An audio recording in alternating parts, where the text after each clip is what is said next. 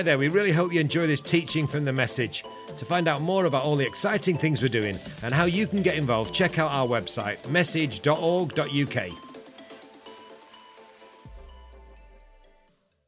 Good morning, everybody, and welcome to Message Mornings. It is brilliant that you have joined us. If you're watching us live, if you're catching up, it's great to see you.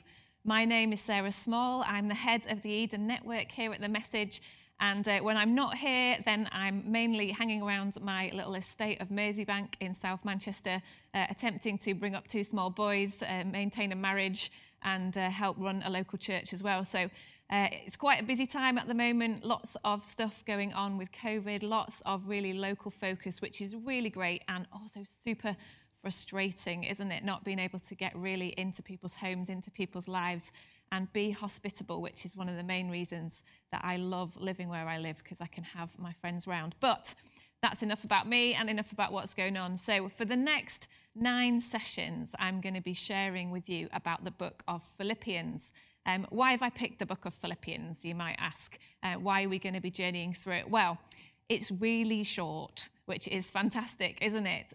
So often books of the Bible are massive and they're really hard to read through in one go and really get an overview of what God is trying to say and what Jesus is trying to teach us. But Philippians is a lovely short book, 4 chapters. It's something that you can read all in one go, and I'd really encourage you to do that. It's such a good practice reading a whole book of the Bible in one go, and this is certainly achievable.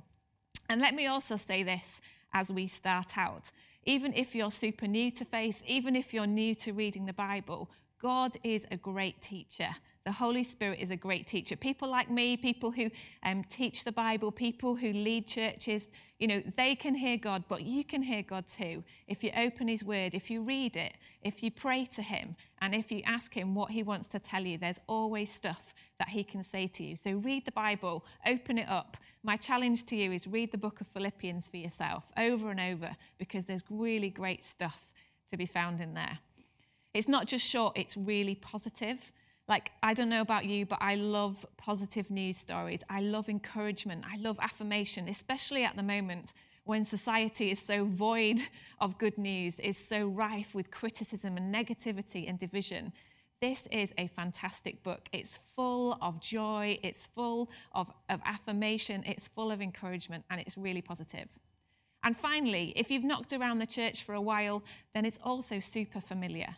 There's loads of really encouraging passages in there that you will have heard before. Things like, he who began a good work in you will carry it on to the day of completion. Things like, I can do all things through Christ who strengthens me. Things like, press on towards the goal to win the prize for which God has called me heavenwards. You'll recognize loads of this stuff. But let's not get comfortable. Let's not get familiar with the scriptures, because actually, when you dig into the book of Philippians, you will find it is incredibly challenging. It talks to us about the nature of sacrifice. It talks to us about the nature of life and death and what a life worth living looks like. It challenges us to community. It challenges us to perseverance, even in the face of persecution, opposition, and rejection. So we're going to have loads of fun. We're going to be really challenged as we journey through this book together. So the church in Philippi was the church that Paul was writing the letter to the Philippians to. You can read about it in Acts 16. It's a church that nearly never happened because Paul didn't really plan to go there. Paul was planning to go to Asia, and it talks about him being stopped by the Holy Spirit, which is a crazy picture, isn't it? I'm not really sure how that really happened. Did the Holy Spirit just turn up and, stand in his way and say, no, you shall not pass? I don't know how your mind works, how you picture these things.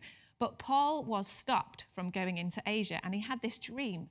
And in his dream, a man from Macedonia, which is the region where Philippi is, said, come here and help me.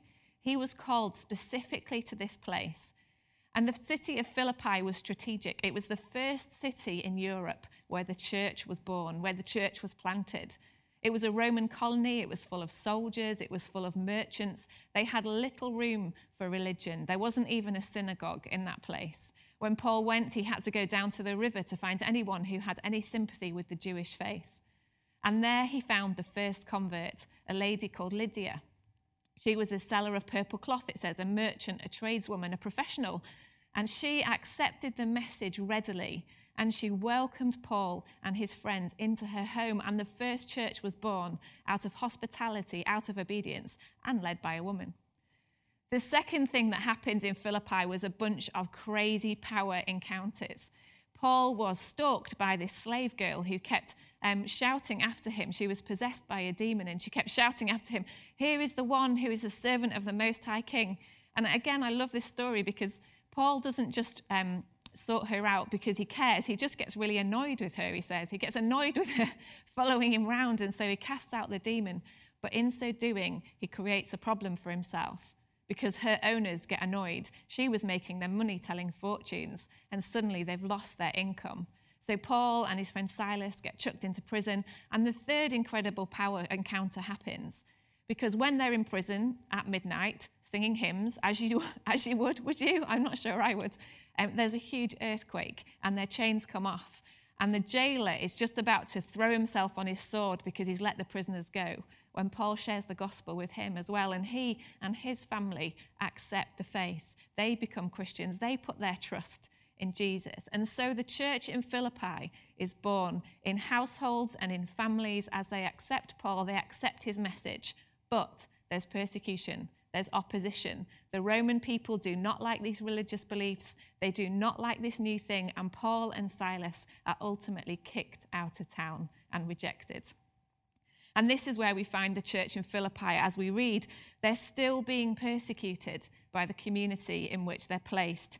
They're still experiencing challenges with one another. They're not exactly a unified bunch of people. They wouldn't necessarily hang out in real life. And they're isolated from the wider church body. Does any of that sound familiar to you? Anyone on Eden feel isolated from the wider church? Anyone church planting, the first followers with no history of anything else like what you've done? Are you a new Christian with your family in lockdown thinking, I'm the odd one out here and I wish they'd get it and I'm so frustrated because I'm alone in this? There's so much that this book has to say to us. So this now gets us to the letter of Philippians. And this is like the best thank you letter that you ever receive. I don't know about you, but when I was a kid, my mum and my dad were very strict about writing thank you letters. So every Christmas, every birthday, a couple of days later, they'd get the pens and the paper out, and I'd have to go through and write a list and say thank you to my grandma and granddad and auntie such and such and uncle so and so, and write them all a little letter. And it was a right pain. It took forever, and it just felt really laborious. But as I've grown, that practice has actually embedded in me, and the importance of it has sunk in. And now I love to receive a handwritten letter. And so I know the value of writing one and sending one as well. One of my most precious things in our house is a box of letters that I keep under my bed in the hope that if we ever have to evacuate quickly, I can grab it and get out the door along with the kids, obviously, and Steve. But I love to have these written records of deep relationships that I have. They're really precious to me, and particularly now when people have to invest a small fortune in posting them to you. It's good to send and receive letters. Here's a little challenge. Why don't you do that today? Write your pen and paper and send someone an encouraging letter that's going to really bless them and that they'll treasure. Okay, let's actually get into the passage. Now we've had all the context, so we're going to read today from the book of Philippians, and we're going to start at the beginning. So chapter 1, verses 1 to 11. Paul and Timothy, servants of Christ Jesus, to all God's holy people in Christ Jesus at Philippi, together with the overseers and deacons. Grace and peace to you from God our Father and the Lord Jesus Christ. I thank my God every time I remember you. In all my prayers for all of you, I always pray with joy, because of your partnership in the gospel from the first day until now, being confident of this, that he who began a good work in you will carry it on to completion until the day of Christ Jesus. It is right for me to feel this way about all of you, since I have you in my heart. And whether I am in chains or defending and confirming the gospel, all of you share in God's grace with me. God can testify how I long for all of you with the affection of Christ Jesus. And this is my prayer, that your love may abound more and more in knowledge and depth of insight, so that ye may be able to discern what is best, and may be pure and blameless for the day of Christ, filled with the fruit of righteousness that comes through Jesus Christ, to the glory and praise of God. What a great start to a letter. And if we look even right at that very beginning, just the addressing, which we never really pay any attention to, do we, when we read letters? It says who it's from, and it says who they are. Paul and Timothy, servants of Christ Jesus. Right at the start of this letter, Paul establishes something about kingdom priorities, about kingdom leadership. He doesn't say, Paul and Timothy, your leaders, Paul and Timothy, your teachers, Paul and Timothy, the great apostles. He says, Paul and Timothy, servants of Christ. He establishes Christ's leadership of him. He establishes Christ's primacy in his life. He establishes that he is nothing but a servant of Christ. That is his sole identity. That is the most important defining factor of who he is. And then secondarily, he goes on to say, to all God's holy people in Christ Jesus, together with the overseers and deacons. Again, he tells us a little bit about kingdom order here. This is to all of the Christians and the leaders, of course. This is the upside-down kingdom that Paul is referencing, where the first are last, where the leaders are the servants. He reminds us of this kingdom order, where all is about sacrifice and about servanthood, not about leadership and getting ahead and pushing forward. They have this thing in common. They are all in Christ. They are all God's people. And he establishes this right at the start of the letter.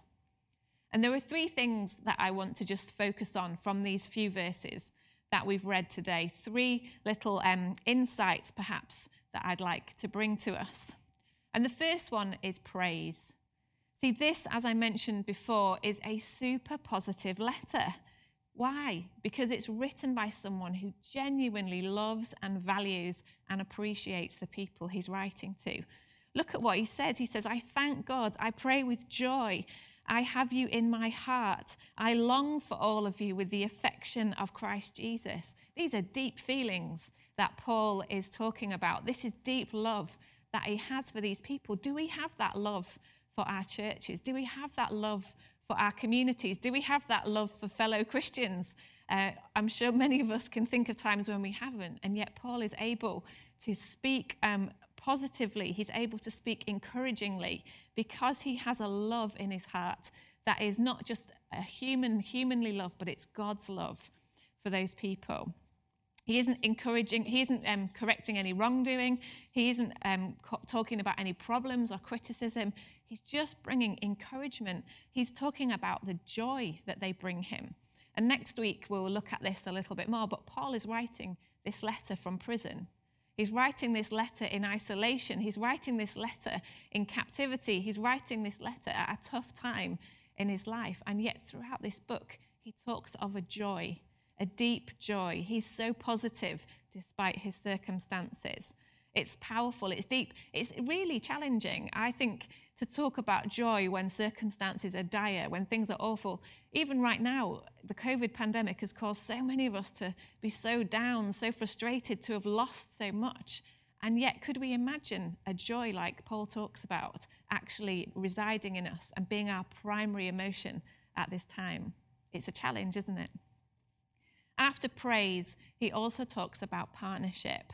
Paul values their partnership in the gospel. You know, Eden is all about partnership. We work in partnership with local churches, and the churches join in partnership with the other churches in their region. And we have a network where we partner together and support each other and cheer each other on and equip each other, because it's tough work that we do trying to reach communities. There's an African proverb, it's my favorite one, and it says this: if you want to go fast, go alone. If you want to go far, go together. We need one another. We need to be together. We need to partner in this gospel. You might be an amazing preacher. You might be a fantastic evangelist. You might have the biggest call of God on your life. But if you go it alone, you will stumble and you will fall, because you need people to pick you up and cheer you on. Even Moses, it talks about, doesn't it, in the Bible, he became weary and he needed people to hold his arms up in prayer and sustain him. We need one another.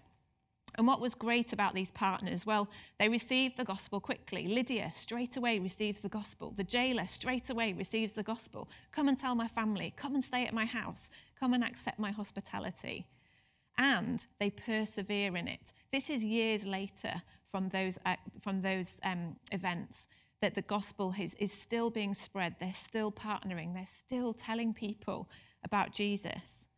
And it's not just a partnership between humans. It's a partnership that is brokered in heaven. It's a partnership that is sustained by the Holy Spirit. It's a partnership that comes under the leadership of God.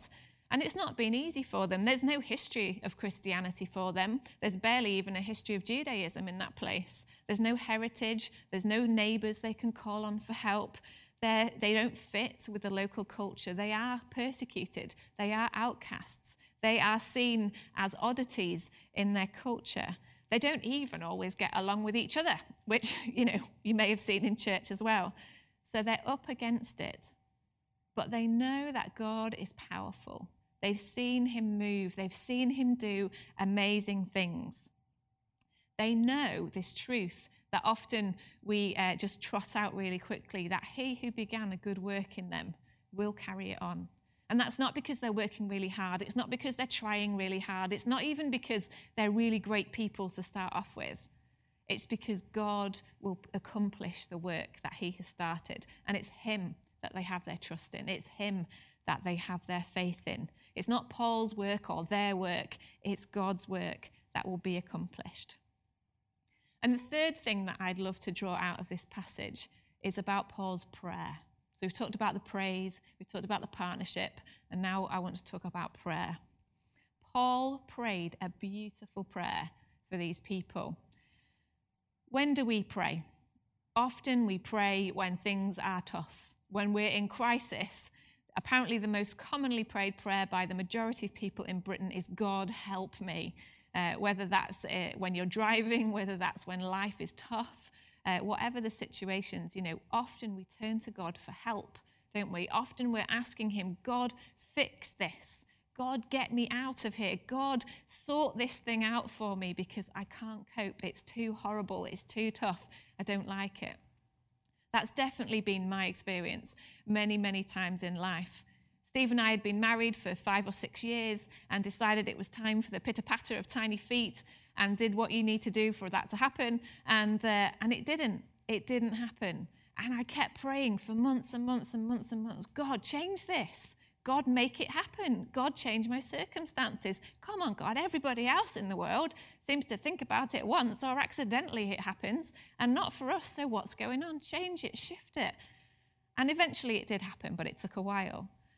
But I don't want to, but in that time, God changed something in me. But it took me a long time to get to that prayer, to say, God, make me patient. God, help me know about your timing. God, help me submit to your will. You see, we pray about the externals so often, but God wants us to pray more often about the internals. And that's what we see Paul doing in this passage. We see him not praying for them to not be persecuted. He ain't praying for a hedge of protection around them or even a shrub. He isn't praying for himself to get out of prison. He isn't praying for, revival to happen even. He's praying for them to grow in love. He's praying for them to be changed from the inside out, because that is where transformation comes from. Often we focus so much on the externals of a situation. God, change that family. God, heal that person. God, sort out this. And there is obviously merit in doing that, and God tells us to pray and intercede for things. But are we also praying, God, change me? God, work in me? I'm really challenged when it comes to transformation, and that's a real big word for us in Eden. We talk about community transformation, and we have high expectations that our communities will change, that individuals will change radically. But we don't seem to hold that same expectation for ourselves. We don't seem to believe that we still need to transform, that there's stuff still for God to do in us, or at least we don't pursue that wholeheartedly often. We're always looking for someone else to move further than perhaps we're prepared to move ourselves. It's a challenge, isn't it? See, Paul prays for the Philippians to have more love, to have more knowledge and wisdom, to have more discernment, to have more holiness, to have more fruit, to have more righteousness, to have good character. It's all about the internal life. Why? So they'll be more mature, so they'll have more impact. Our character matters more to God than our circumstances. And prayer is a key to seeing this change. Prayer and action. It's our life's work, it's our life's challenge to actually live out that daily sacrifice, that daily putting God first, putting God in the driving seat, letting God have control of our lives, letting him change us from the inside out. In Romans 12, Paul talks about being a living sacrifice. The thing about sacrifices was usually that they were dead. It was a one-off, it was a done deal. Sacrifice happened, done. We don't die as such when we become Christians, but there is a daily process of death in us, a daily process of putting to death our sinful desires, our selfishness, our wants, our needs, our self-centeredness. So much of our life is about what I want, what I need, what's going to make me feel good, what's going to do good for me in this situation. And God is calling us to sacrifice those things, to sacrifice those attitudes, to sacrifice that pursuit for him, to put him in first place, to do what he wants to do. And as we go through the book, again, we'll see the example of Jesus referenced time and again as the one whom we are to follow, the one whom we are to imitate. We need prayer and we need action. One of my favourite authors is C.S. Lewis. I read books by him quite regularly. I'm just going through the Chronicles of Narnia with our son, which is fab, and I'm sure I'll integrate some of that in future weeks. But when talking about making a change, he says this, and this is in Mere Christianity. He says, after each failure, ask forgiveness. Pick yourself up and try again. Very often what God helps us towards is not the virtue itself, but just this power of trying again. Trying again, he says, teaches us to depend upon God. We learn on the one hand that we cannot trust ourselves, even in our best moments, and on the other that we do not need to despair even in our worst, for our failures are forgiven. The only fatal thing is to sit down content with anything less than perfection. Don't settle, that's what he's saying. Don't stop trying. Don't stop growing. Don't stop pushing in. Don't stop transforming. Don't think you've arrived, because he who began a good work in you has got work to do to carry on until the day of Christ Jesus. And that's not today, or at least it's not right now. It might be later. But there's work for him to do in each of us. There's work for us to partner with him to do. So, a few challenges as we start to wrap up this morning. What does servanthood, what does sacrifice look for you right now? It's not so much about the externals. It's not necessarily about relocating to a neighborhood that you wouldn't necessarily go to. It's not necessarily about joining Eden or giving up something really meaningful in your life. They're all external things, and they're great things, but they have to come first from a sacrificed heart, a sacrificed attitude. Otherwise, you'll find yourself stuck when you get to those external places. Who's first place in your life right now? Is it Jesus or is it you? Is it his will or is it your will? Maybe you need to spend some time praying about that after this. Secondarily, who is cheering you along? Who is encouraging you? Who's on your team? Who are you partnering with? It talks in the Bible, it says it's not good for people to be alone. It's not good for us to work in solitude. It's not good for us to be separated. Hasn't the pandemic taught us that? The cruelest thing about coronavirus is that it has made our neighbour, it has made our fellow human a risk and a threat and someone to be avoided. And that is hideous, because that is so not what God says about us. We are not a threat. We are not to be othered. We are not to be divided. We're supposed to be together. We're made for one another. Who can you cheer on in this season? Who can you encourage? Because we all need a bit of encouragement. We all need a bit of courage. That is what encouragement means, to put someone into a place of courage as we persevere through these days and the challenges that they bring. And finally, what are you praying at the moment? Are you praying for your circumstances to change? I know I'm praying for schools to start again. I know I'm praying for the day when I can get a babysitter. I know I'm praying for the day when I can get on a mountain. I'm praying for the day when I can hug my mum and dad. They're all external things. They're all things I want to see happening. But am I also praying, God, change my heart. Give me patience. Give me perseverance. Give me courage. Give me the ability to encourage others. Give me greater love in this season. Can you pray that? Let's just quickly pray together now. Lord, we offer ourselves to you again this morning. God, we give you our hearts. We commit to giving it daily to you. God, help us. Help us to help each other. And more than that, Lord, help us to transform more and more into your image. In your name we pray. Amen.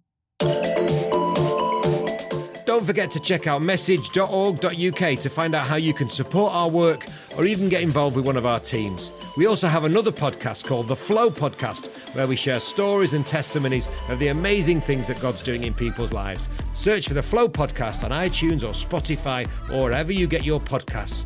Thanks for listening.